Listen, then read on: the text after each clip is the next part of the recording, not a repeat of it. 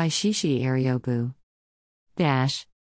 I'm glad that yesterday's elections held in most communities in the southeast. I have shuttled Anambra in the last 2 months, and I've been angry for the fact that people have become so okay with sitting at home on a Monday morning without working or opening up shops for business. This so okay feeling is the same attitude that many people in the southeast have attached into other things as regards to the region.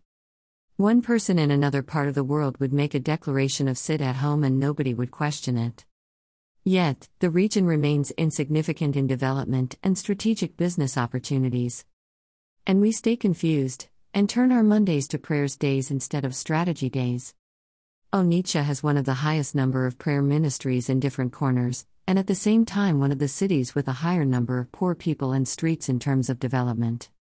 With many existing building structures dating back to more than 30 years without renovations, yet the landlords keep increasing rents and the people not fighting it. Anambra has a very high cost of living compared to Lagos, and I say this with clear facts. Something as basic as a bag of pure water is sold for 300 naira or 350 naira in many parts of Anambra, and it is supposedly for the poor masses. Same bag of pure water is sold for 200 naira or less in some parts of Lagos. The second day after I got into Onitsha to prepare for my mum's burial, armed robbers robbed a barbing salon in my street. 4 guys with long guns in a kiki. I mean, a kiki is now used for that kind of robbery, and in broad daylight. So the state is dealing with unknown gunmen and daylight robbers. And one crazy person is still instituting sit at home. I'm glad the army was sent there, and that they voted.